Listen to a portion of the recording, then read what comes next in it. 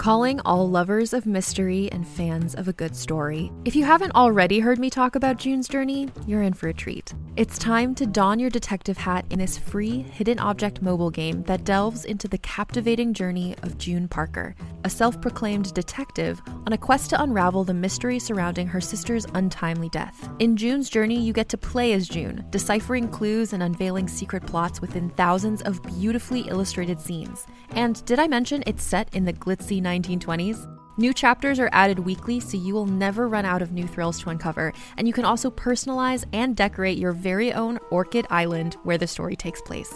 How sharp are your detective skills? Find out when you download June's Journey on your Android or iOS device, or play online via Facebook Games. Your detective journey awaits.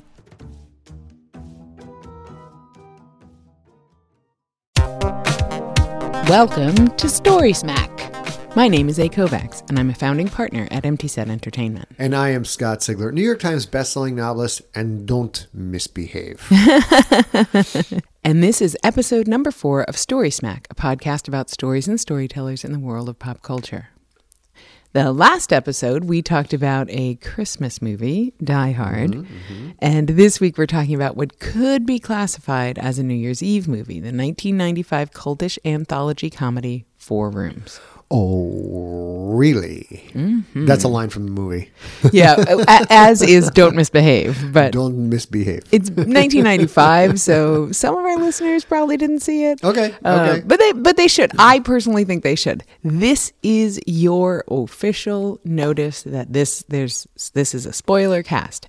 Every time we talk about a movie or a book or music or whatever, it's going to be a spoiler cast. Yes. This movie came out in 1995. It's not for everybody, but I loved it, and that's your spoiler warning. Okay. If you haven't seen it, or if it's been a while, Scott, why don't you tell us a little bit about what it's about? The official synopsis. 4 of the most celebrated directors in the independent film community pooled their talents for this episodic comedy. Ted, played by Tim Roth, is the new bellboy at the beautiful but decaying luxury hotel. He is not having a good time of it on New Year's Eve, his first night on the job. In one room, a coven of witches are trying to summon the spirit of the goddess, Diana. Each of the witches must bring a different bodily fluid for their spell to work, but Eva, played by Oni Sky, who was supposed to bring semen, managed to lose her supplies and needs Ted help for a last-minute replacement. Another room, where Ted was supposed to deliver some ice, turns out to house an angry husband, played by David Proval, who is holding his bound and gagged wife, hot as hell Jennifer Beals, at gunpoint. A third room is taken by a tough-talking gangster, Antonio Banderas, his doormat wife, Tamlyn Tomita, and their 2 children. The gangster demands that Ted watch over the kids, who turn out to be mischievous terrors beyond Ted's wildest imagination. And room number 4 is where an arrogant film actor, played by Quentin Tarantino, is holding a party. One of his guests makes a bet that he can get a Zippo lighter to light 10 times in a row with his finger at stake if he loses. Allison Anders directed the first segment, which also featured Madonna, Valerie Golino, and Lily Taylor. The second segment was directed by Alexandra Rockwell, husband of his frequent leading lady Jennifer Beals. Robert Rodriguez directed the third story, while the finale was directed by its star, Quentin Tarantino. The final segment also features Bruce Willis, who appeared unbilled.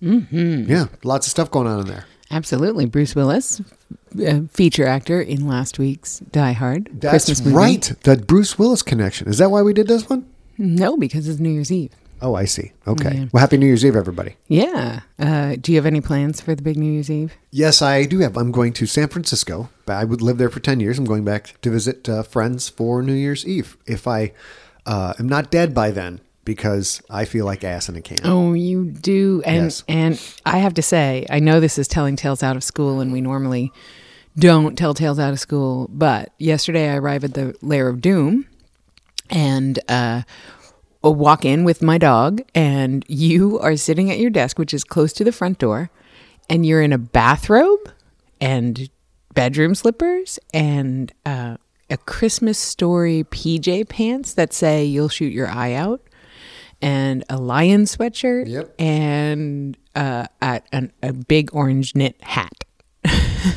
And I literally stop in the front door okay, what's happening? What's going on? And you it was so sad because you're like, I don't feel so good. I have a combo. I have an interesting combo. Four Rooms, anthology movie. My current malaise, an anthology malaise. I have a cold, which is messing me up pretty bad. On top of that, I helped some neighbors move and did something to my back. And I think I've had no REM sleep for the last 3 nights, or very little REM sleep. So because you've been partying. I'm literally hallucinating and wandering to different places of the office and just staring at the wall, trying to figure out what the hell is going on. It's not good. I'm hoping I can get some nap time in today. So if I spiral out of control on this podcast today, ma'am, and talk Wouldn't about, be the first. Oh, wait. as if you could tell the difference when I'm easily distracted by things. So let's discuss this movie. So I have to say, I think I said in the intro, I loved this movie when it came out. I'm very easily impressed, I guess. It's entertaining. It's goofball. I think Tim Roth does this spectacular job. Yep. But let's talk specifically about what's what. So it's a little bit of a strange movie. I'll totally give you that. Absolutely a cultish movie. Yep. There are 4 short vignettes, and they're all written and directed by 4 different directors. Correct. The 4 directors are Allison Anders, who does the short The Missing Ingredient. And then is it Alexander or Alexandre? I think it's Alexander. Alexander Rockwell does The Wrong Man. And Robert Rodriguez, Be Still My Heart, does The Misbehaviors. And my boy Quentin Tarantino does The Man from Hollywood. Yeah. So this is, especially for its time in 1995, just so much directing talent, so much new hot stars at the time. Yeah. These were like the it kids at the time.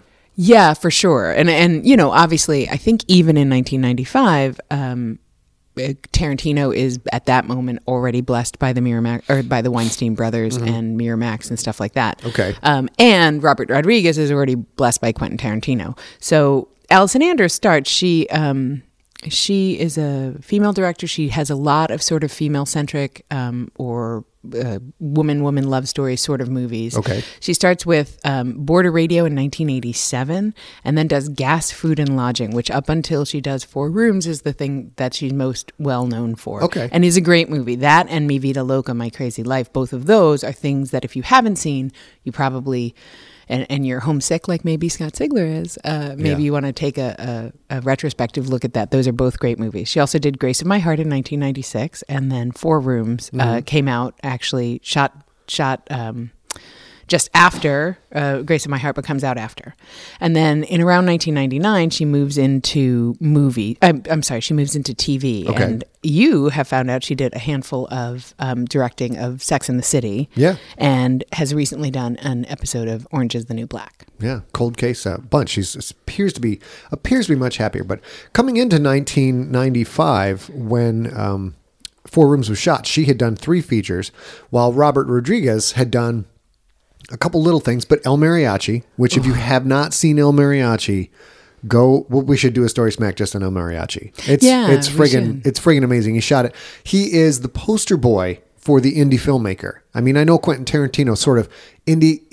Quentin Tarantino is indie with a big budget. Robert Rodriguez did El Mariachi on, you've told me this, like I'm just, I think it was a $7,000 budget. $7,000 budget. So he does that in 1992. It's fantastic. And then Desperado in 1995 with Antonio Banderas, which is basically El Mariachi with a big budget. Exactly. Yeah. And we should do the interesting idea of if you are sitting at home saying like, yeah, I want to write a book. I want to do a podcast. I want to do a thing.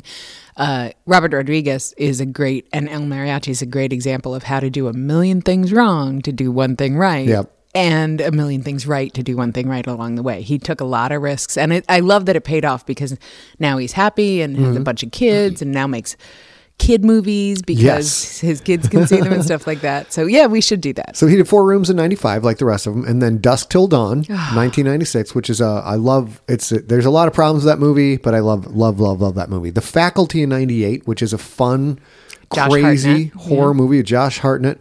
And then Home starts to get paid. Does Spy Kids 2, that's 2001, 2002. He goes on to do Once Upon a Time in Mexico, 2003. Sin City, which is visually spectacular, in 2005. Grindhouse / Planet Terror, 2007. And one of our favorites here in the world of the Siglerverse, Machete Machete Kills. in 2010. And I just learned today, looking up facts on this movie, Machete Kills in Space is announced. So they are doing Machete Kills in Space, but no release date yet. You know, I know we're talking on Stories to Mac. It's about storytelling in general, but so far we focused a lot on movies. And I'm such a big movie fan, so I have to say, if you haven't seen Machete, you absolutely should. It's goofball. It's right on the nose. They are poking fun at the genre while being completely serious in the moment. Oh, my God. It's something not to be missed. It's fantastic. We saw it at Siglerfest one year and as a group. Mel Gibson, in maybe a career-saving, I can't remember what was going on with his life at that time, but he does it, and he's just dead serious about his role. Just dead serious. It's friggin' awesome. Okay, so, and then moving on to Alexander Rockwell, who we haven't seen as much from since 1995. Okay. He did 3 movies before 4 Rooms, Sons, In the Soup, and Someone to Love. Then he does 4 Rooms in 1995, and then moves and does a handful of other ones. I have actually seen Lewis and Frank, which came out in 98, but I've not seen the rest of the movies that are listed on his IMDb page. 13 Moons, Pete Smalls is Dead, Little Feet, and In the Same Garden. But In the Same Garden is 2016, so he's certainly still working. Maybe don't call it a comeback. He was been in 4 Rooms for years. And then, of course, the final director, my personal favorite, a huge inspiration for my writing, the work that I do, my book writing, Quentin Tarantino. He did Reservoir Dogs in 92, Pulp Fiction in 94, already just a crazy superstar. Then rolls into to 4 Rooms. After that, he does Jackie Brown, Kill Bill Volume 1 and 2 in 2003, 2004, respectively. His Grindhouse film, Death Proof, Inglourious Bastards in 2009, which is awesome. Django Unchained in 2012, which is awesome. And The Hateful Eight in 2015, which we haven't decided if we like it or not because we have to see it again. That's true. I will say, to be clear, you're saying that Tarantino is your favorite director, not your favorite of the 4 directors in 4 Rooms, or are you saying both? Both. My favorite for 4 Rooms is The Misbehaviors. It's so good. It's so good. So let's talk about the 4 segments then. Okay. So first, though, we have to give it up for Tim Roth. He is so spectacularly bizarre and weird in this movie. Yeah. And he's sassy and he's sort of spunky. And the movie opens with him on his first day on the job, which is New Year's Eve, at this storied Hollywood hotel. And he's in a little teeny tiny bellman uniform and a tiny hat and a tiny jacket. And he's taking over the reins from the bellman who's retiring, I guess. Mm-hmm. And the guy's like, okay, you don't do this, you don't do this, you don't do this. You don't ever, ever, ever have sex with a guest. You don't ever do this, you don't ever do this. And it's a casual conversation, but I didn't realize at the moment he's telling him all the things he's going to do that night. Yes, he is. It's a slow burn, so I didn't see that. And he's super excited and polished and jaunty. And he frequently adjusts the tilt of his little his rakish bellman hat. Yes.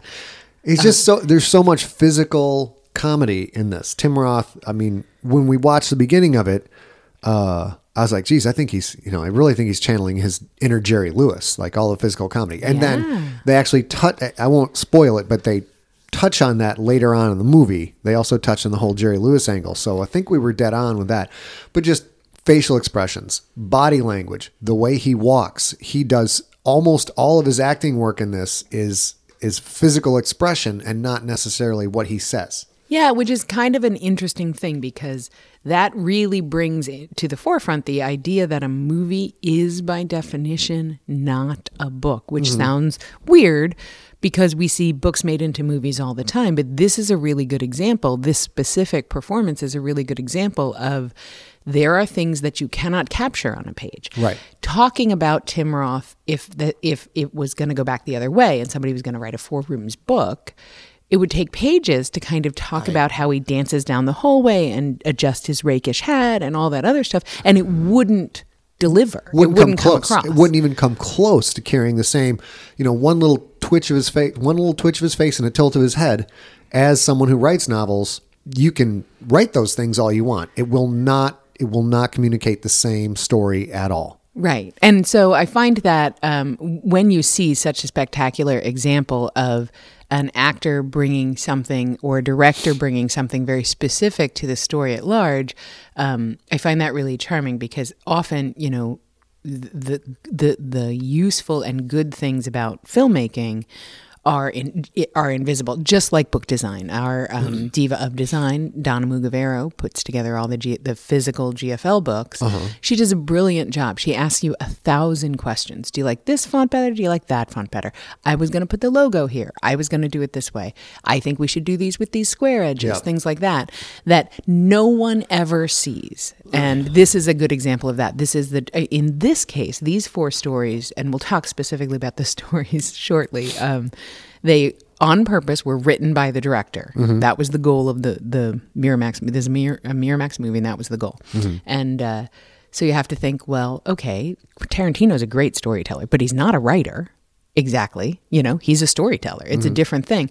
And so then directing his actor and bringing more out of that is charming. And the other thing about this is Tim Roth kind of is undirected in his bellman role when he's in the hallways, right? Yeah. When he's going from piece to piece, from short to short. That's an interesting point. Yeah. He's kind of undirected. So he can't be undirected. He's an actor. So and he's clearly doing a great job. So I wonder who directs all the interstitials. I wonder with that, yeah. But anyway, let's talk a little bit about the stories themselves. Okay. The first one is called The Missing Ingredient, as you say. It's a covet, or you said it in the movie voiceover guy. It's a coven of witches looking to bring back the spirit of their witch goddess, Diana.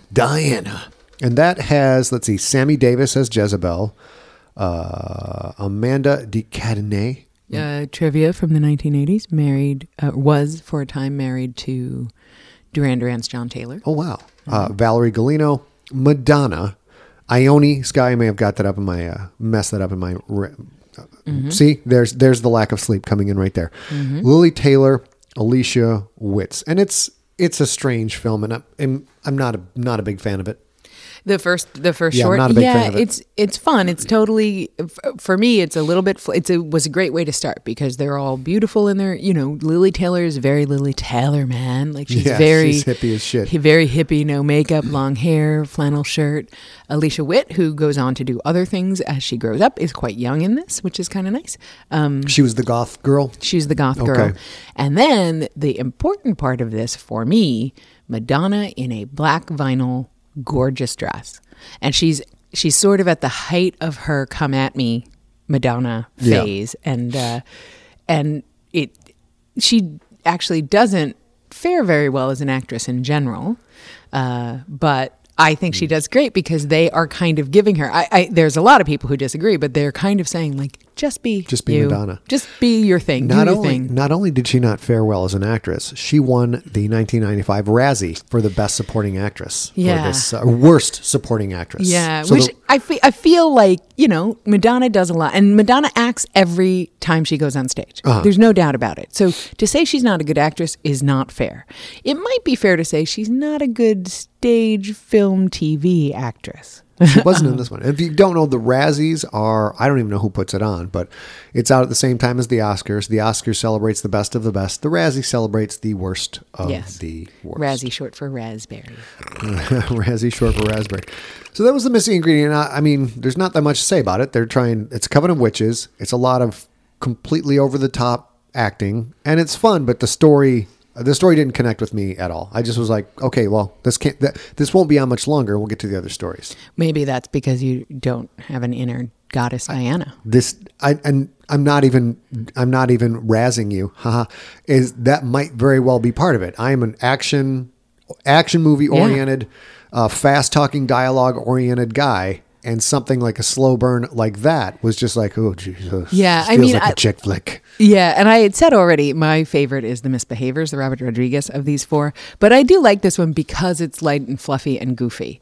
And, a lot of times there's, this is not the forum to talk about it, but there may be another Story Smack where we sort of talk about like people who have sort of are relegated to ancillary type roles, like the short, squat Danny DeVito, Joe Pesci kind of character is never a leading man, or is rarely a leading man. And often women are kind of relegated to arm candy or eye candy or whatever. And this one, they're all the things. They're eye candy, they're arm candy, they're the lead actor, they're the only actors, they're all the things at once. And so I like that, but I agree with you that it's a little bit light comparatively, but it's It it's is fine. also it's the woman directed segment. It's the only segment with titties. right, Yeah. yeah, and cute Oh, titties. yeah. There was no complaints about many of that. They were I all have- lovely to look at. I have a question. Sure. I have a question for a dude. Okay. I'm a dude. I can answer this. Are breasts kind of, is there like a breast scale that's sort of like a pizza scale? Like all breasts are good breasts? I mean, there's a variation. Some are prettier than others, but any naked boobies are good? Yes. Any naked boobies are good. I could get into the douchebag bro scale, which is a whole separate thing. But I would say for the vast majority of hetero dudes, and I can't speak for other identifications, but the vast majority of hetero dudes will watch that segment and go, that's awesome. Boobs. That's super fun. Plus, they're all just freaking gorgeous. Everybody in that's gorgeous and they're slightly different cast of. Well, here's your femme fatale, and here's your goth girl, and here's your Exactly. And here's your hippie girl. and here's your 50s right. girl. Like there's a lot of it. Like maybe that's why maybe I wasn't paying enough attention to the lines of the movie because there was just so much going like, oh, she's pretty. Oh, she's really pretty. I think you're the one who told me about the pizza scale, so I thought I would bring it back around. Yeah, the pizza scale. All So, right. Moving on, since they're short vignettes, there's not really a lot to say, is The Wrong Man. Which was the wrong movie for me. Contained herein are the heresies of Radolf Burntwine, erstwhile monk turned traveling medical investigator.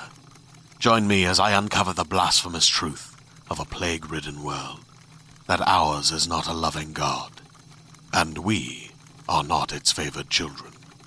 The heresies of Radolf Burntwine, coming January 2nd, wherever podcasts are available. Yeah, I didn't like that one either. I didn't. I thought the acting was great. The guy who's in it. Oh shoot, what is this? David Proval? Mm-hmm. No, not Siegfried. I'll find it in a second. But overall, it was okay. Jennifer Beals is great in it. At the time, she's married to the director of that segment, Correct. Alexandra Rockwell. But she's great. She does a great slow play. I just felt like there wasn't as much chemistry in the storytelling to me.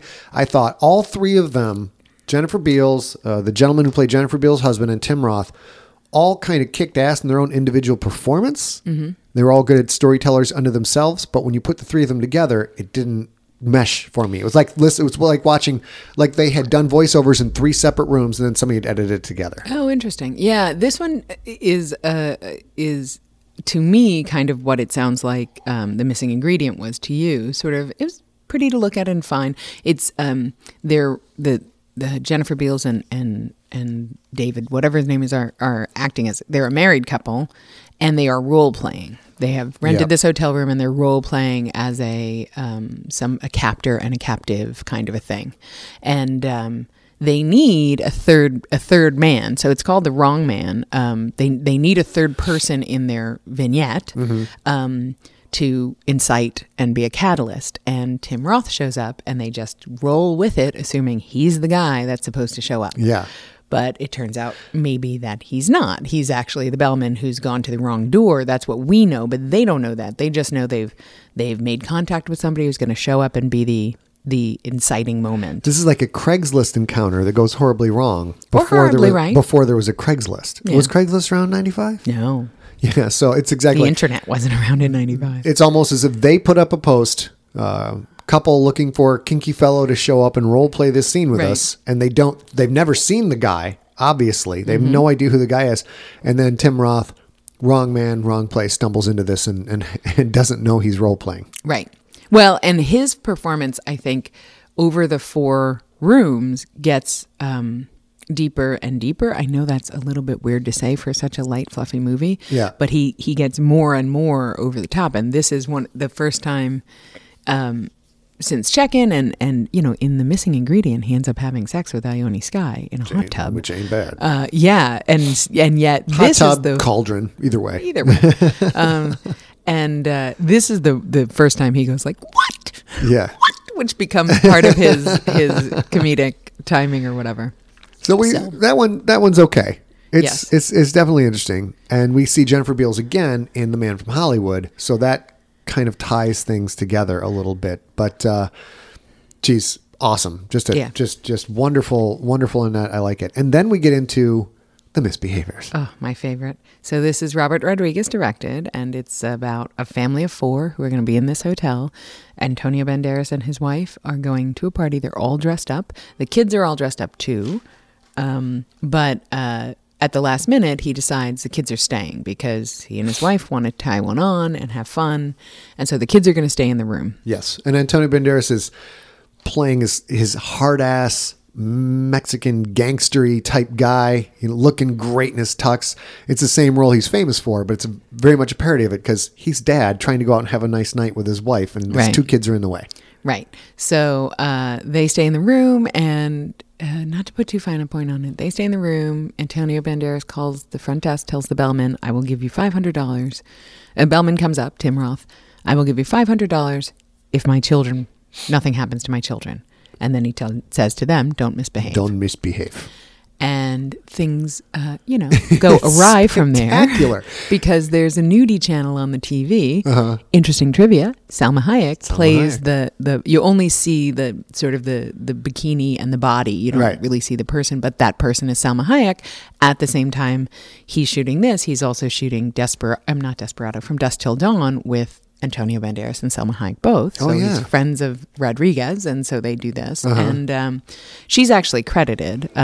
She is. But they're not allowed to watch the naughty boobies on TV. And then over and over again, they keep thinking their feet smell, something smells, and it turns out there's a dead prostitute in the box spring, and then the girl. There's a girl and a boy, and the girl calls down to the front desk and orders around Tim Roth because she knows he's been hired to take care of her, and literally says, "There's a dead prostitute in the bed," and he's like, "I was just there. There's no prostitute in the bed." She's like, and she loses her mind, and then he comes up and wigs out, yeah, of course, and says, "There's a whore in the bed," and this tiny little girl is like, "Don't call her a whore," in 1995. And it made my whole day. I love it. Spectacular.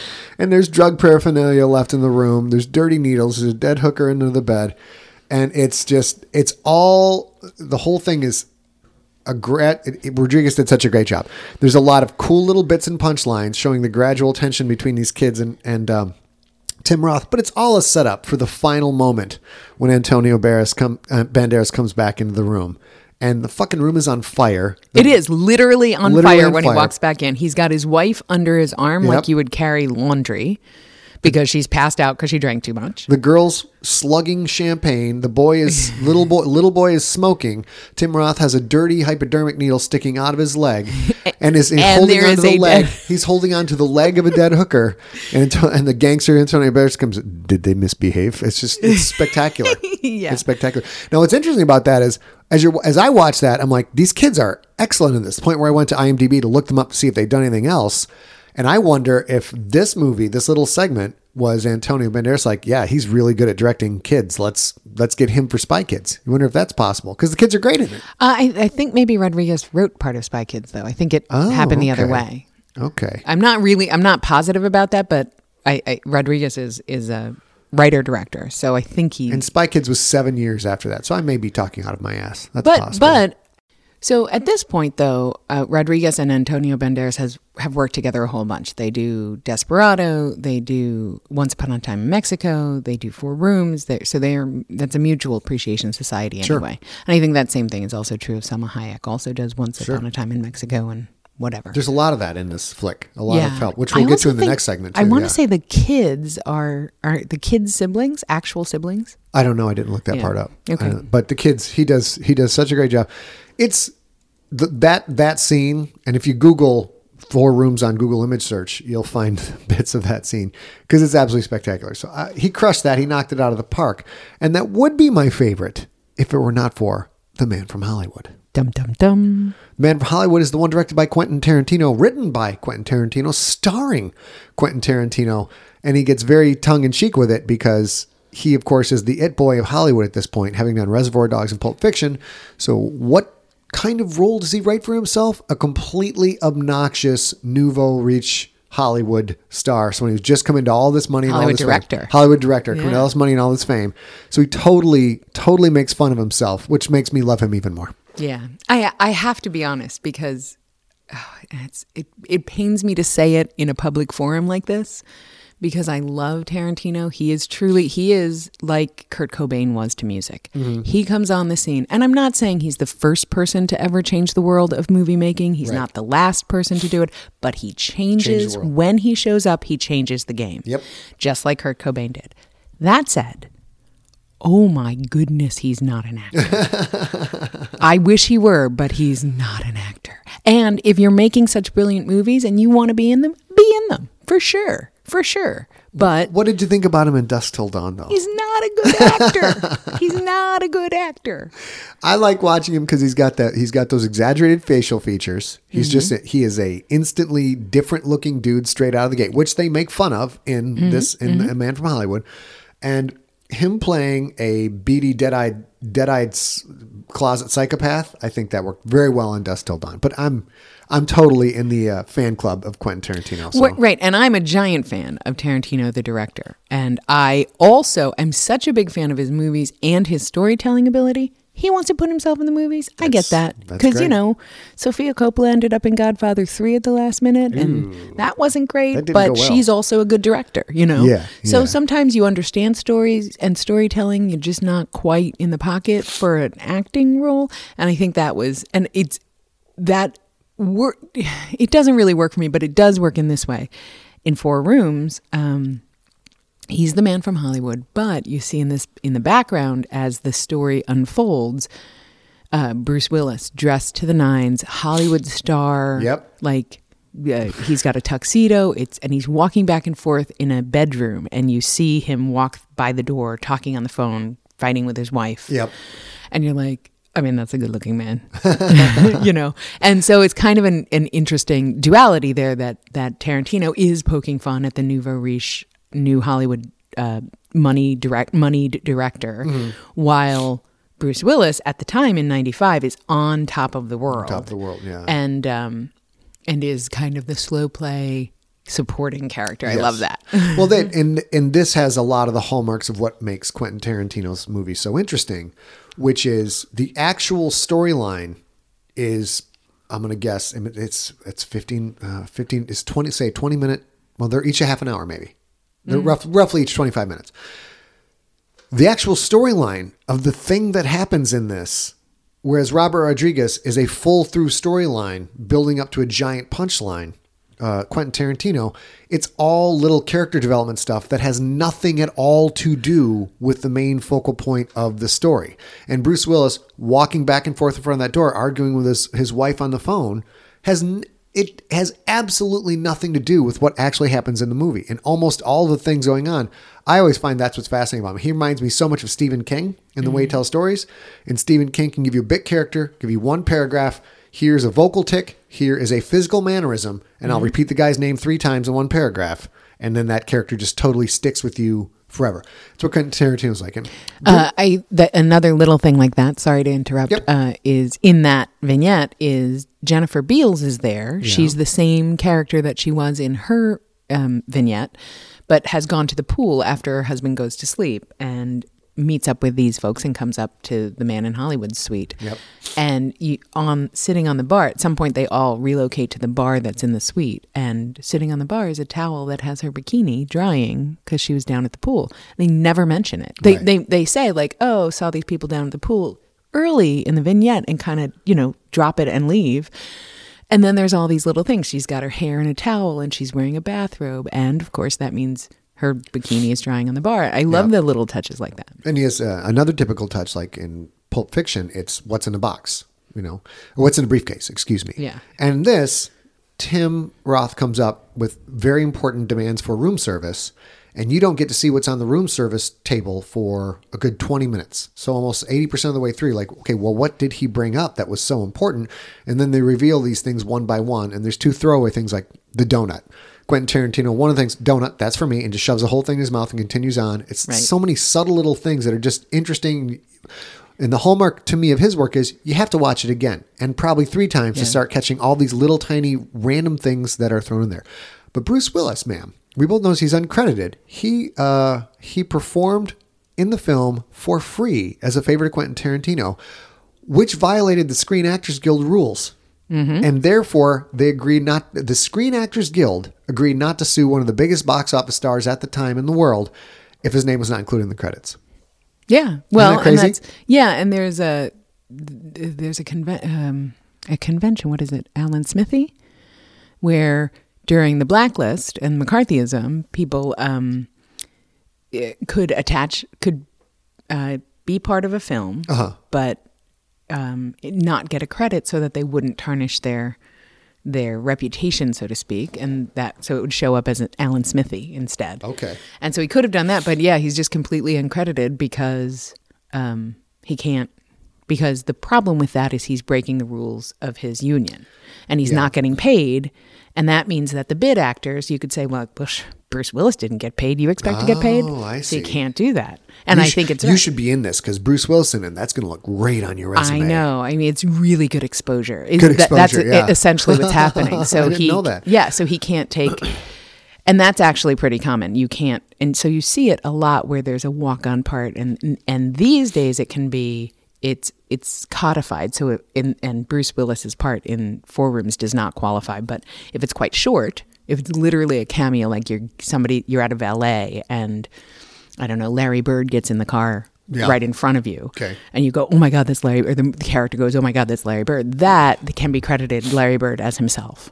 Okay, but you can't play a character, and it has to be brief, and you can't get paid for it. This movie cost $4 million to make, which I assume is $1 million for each room. It made $4.3 million domestic box office. It only played on 317 screens at the time, which is very small. Even back then, that's a very, very small. So this was clearly a darling project of these people, and probably driven by Rodriguez and Tarantino, who were much bigger stars at the time than anybody else. Yeah, and I would imagine, I don't know that, I actually have no idea how it happened, but at the time, Quentin Tarantino was such a big deal. He just won the Palme d'Or at Cannes. Okay. He was Miramax's darling boy. Yep. He literally could have said to Harvey Weinstein, like, I want to make this movie with my friends. Can you do this? Yep. And the Weinsteins were also on top of the world. They were very, very smart business people and movie makers, and probably were like, sure, you could do it. I'm not giving you a ton of money. Why not? Yeah. Here's can you make it for $4 million? Yeah. Which was the goal. It's supposed to be indie people doing indie things. So that was the goal of it. Did you know, ma'am, the film was originally going to be called Five Rooms? No. With Richard Linklater contributing the segment. If you don't know Richard Linklater, Dazed and Confused. Oh, he did yeah. Dazed and Confused. He did on. Before Midnight. He did After Midnight, or Before Sunset and After Midnight. Okay. And he just did Boyhood, which is a movie it took 16 years to make. And that guy. Okay. That guy. He lives and works in Austin. He's obviously a friend of Robert Rodriguez, who's also Texas-based. And at the time had done Dazed and Confused, and he was also a darling of the movie making world. He's kind of a maverick, though, because he's never really relocated to Hollywood ever. Just done his thing in Texas. Yeah. Wow. Yeah. Wow. And last bit of trivia, Miss. The role of Ted was originally written with Steve Buscemi in mind. But he had to pass through schedule. But you can see, that's one of those Tim Roth, Steve Buscemi. You can see Steve Buscemi just popping right in there like it's almost the same movie. Right? I mean, of course he would have done something different, but you can visualize. Yeah. It's not like, Schwarzenegger as the bellhop. Okay, this is a different flick. Right. But Steve Buscemi is a very similar actor to Tim Roth. Right. Yeah, exactly. So it's interesting. I wanted to bring up one thing that I find parallels one of your writing styles. And this is a little bit of a peek behind the curtain in our office, because I watch you make the sausage, so to speak. Uh-huh. And you frequently get upset about, well, this is working just fine, except there's no reason for them to be in this room, or there's no reason for them, or why wouldn't they just, normal people would leave that hotel if it was on fire, kind of thing. Uh-huh. And this is, for this story, the directors all agreed, like, you're going to work within the confines of one hotel room. And it has to look and feel like a hotel room. It can't be super special. Like, yeah, the Man from Hollywood has the suite, the Howard Hughes suite up at the top that's fancier. But they're essentially hotel rooms. And I find that an interesting thing, because they were writing to direct specifically for this movie. It wasn't like one of them had a germ in their head, like, I want to write a hotel story. Yep. They were hired to do this, and they had those confines. And they're quite different stories, and I find that interesting. knowing that you do that same thing so frequently where you're like, okay, so you talk about it with Infected. You wanted to write a movie. I mean, you wanted to write a book that would visually would be easy. And in the set was essentially Perry's apartment. Yep, that's right. And so there's an interesting parallel. Yes, and I do that a lot. I get invited more and more now to write in anthologies, and you are given a specific, like, okay, you're going to write, what's one I got coming up? Pick this demon and put this demon in this particular setting, and so it all fits in the context. You can write your own story, but it all fits in the context of the book, and that's what they did here. Ma'am, I think we should finish up with some of the wonderful critical comments about this movie. Yeah, so let's not make any mistake. Well, you will hear once we're done talking about the critics, but this movie, most people love to hate. This is not a well-received movie. No. I love it. But I love it too. I'm huge. The last two segments they make me so happy just to watch them. I love it. Right. And especially since you can watch it digitally now, it's a different thing to have had to go to the movies and sit through two, not great, not setting the world ablaze kind of vignettes, and then Rodriguez and Tarantino. Right. And there were a lot of people, I'm sure, who did exactly that. Like, I want to see Tarantino and Rodriguez bits because they're the hottest things in Hollywood right now. But yeah, if you're going to watch it, don't think that we're saying that this is the best movie you've ever seen. Right. Probably not. It's not the best. If they made it now, it would have just been like, great, this is a little Netflix thing. Here we go. We're throwing this up on Netflix. Mm-hmm. Not to belittle anything that's going up on Netflix now. That's not my point. But back then, 317 screens. It's just like, great, here's $4 million, kid. Go make your fun movie and then come back and make us $1 billion at the box office. Yeah. Now that would just show up, on Hulu or something like that. Just a fun project. So talking about the critics, this movie is hammered on Rotten Tomatoes. Ooh. Just hammered. What does hammered mean? At 14%. Oh, you gotta hate to hear it. That's almost, it's approaching single digits. It's approaching some of the worst movies ever on Rotten Tomatoes. However, the audiences gave it a 69%. So there's a huge, and the audience is always trend higher than the critics on Rotten Tomatoes. I look at Rotten Tomatoes a lot. Sure. It's always, 10 to 15 points higher. Usually, unless it's an Oscar darling, something that's specifically written to be an Oscar, that'll usually be 85-90% by the critics, and the average moviegoer will be like 60%. Like, what the fuck is going on in this movie? They don't like it. But for this, meant to be a movie to go out and entertain fans, 14% from Rotten Tomatoes, and 69% from the people. We have some quotes. Yeah, my favorite. So I'll start with Janet Maslin, who writes for the New York Times, or wrote for the New York Times. Then she said, "The less said about this career-denting fiasco, the better." I know, and I don't know what Jennifer Beals did after this, but this could have dented some careers. Maybe it did. I like Jack Matthews from the Los Angeles Times. His quote: "Sounds better than it is." Very simple and very insulting. Yeah. And then the golden star of movie reviewing, Roger Ebert, who I love so much, was still writing for the Chicago Sun-Times and Alive in 95. He said, the four segments are widely different in quality. On the useful scale of the Michelin guides, one is worth a trip, another is worth a detour, and the other two are a colossal waste of bandwidth. Which is also, we did watch this digitally, so there you go. Yeah. And he didn't specify which ones he liked, which ones he didn't. I find that the most interesting, that he didn't say which was which. And then Edward Guthman from the San Francisco Chronicle said, "The result is a batch of shrill, self-indulgent sketches that turn so wretched in spots you start to wonder if the filmmakers wanted them to be bad." Yeah, and it's interesting. We talked on an earlier Story Smack about how it used to be domestic box office ruled the world. Yep. You had to do well at the domestic box office, but then the world of movie making and movie watching changed, and that's no longer true. And I have to wonder if there is value in considering where you watch it. Is this worth going out to the theater for versus is this okay for you to watch digitally on your couch during lunch? That's a great point. I don't know if I would have enjoyed this as much. First time I watched this was on VHS, I believe. Right, probably. But if I had gone to the theater and dropped however much money it was at the time, right, I would have been already mad by the time I got to Robert Rodriguez's segment. So I would have been pissed off. Right. And not only that, like we have done this where we went to see last winter we went to see Hateful Eight. Yep. Because we're both big Tarantino fans. And I think it was like this week last year, we did slow week at the office because it's between Christmas and New Year's, whatever we go. And then and then go grab lunch and talk the whole time about this or that or this or that or this. And this movie doesn't really have that. You wouldn't go out on a date or go out with your business partner like we did or go out with your family, watch this, then go sit down and talk about it for 2 hours. So if you're going to spend all that money and time, like you say, irreplaceable things, Yep. You maybe want more. It absolutely changes your going to the movies, going to a theater completely changes. You want way more. Yeah. If I'm going to spend the money and spend the time, you better rock my world, man. Right. So I think that this is a great movie that you can stop to make popcorn, talk to your mom on the phone, scoot through the ones you don't like. It's definitely worth an easy watch if you're homesick on the couch. But I don't know that it would have been, I might have been a little more upset had I gone to the theater. I think so. I would like to wish all the people listening to Story Smack and Scott Sigler audiobooks and Pandemic and everything else, Happy New Year. Yeah. So this is Friday and tomorrow is New Year's Eve.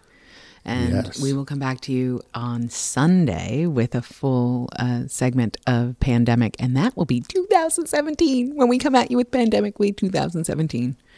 And we'll be back for our first movie review of 2017 will be the classic Galaxy Quest. Oh, I'm so excited. Everybody watch it. Everybody watch it. Rewatch Galaxy Quest so you can be in on it with us. And if they have questions, I believe you're going to go into our outro now, ma'am.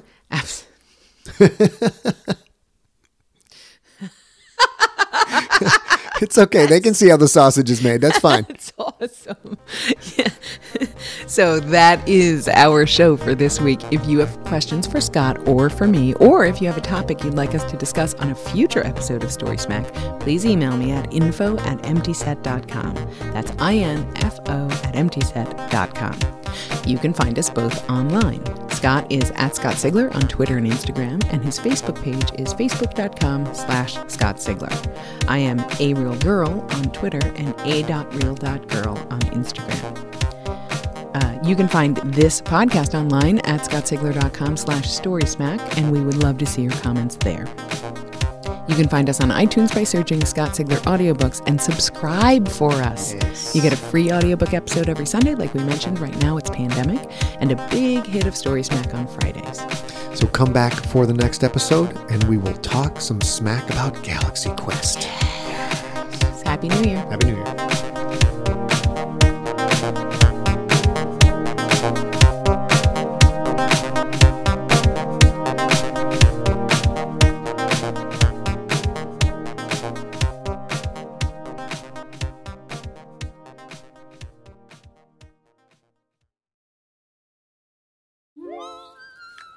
Hi, I'm Alexis Ohanian.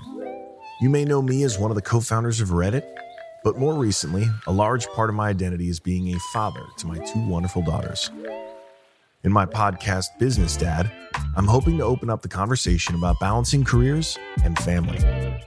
The one thing I constantly hear successful people say, without fail, is that they wish they'd spent more time with their kids.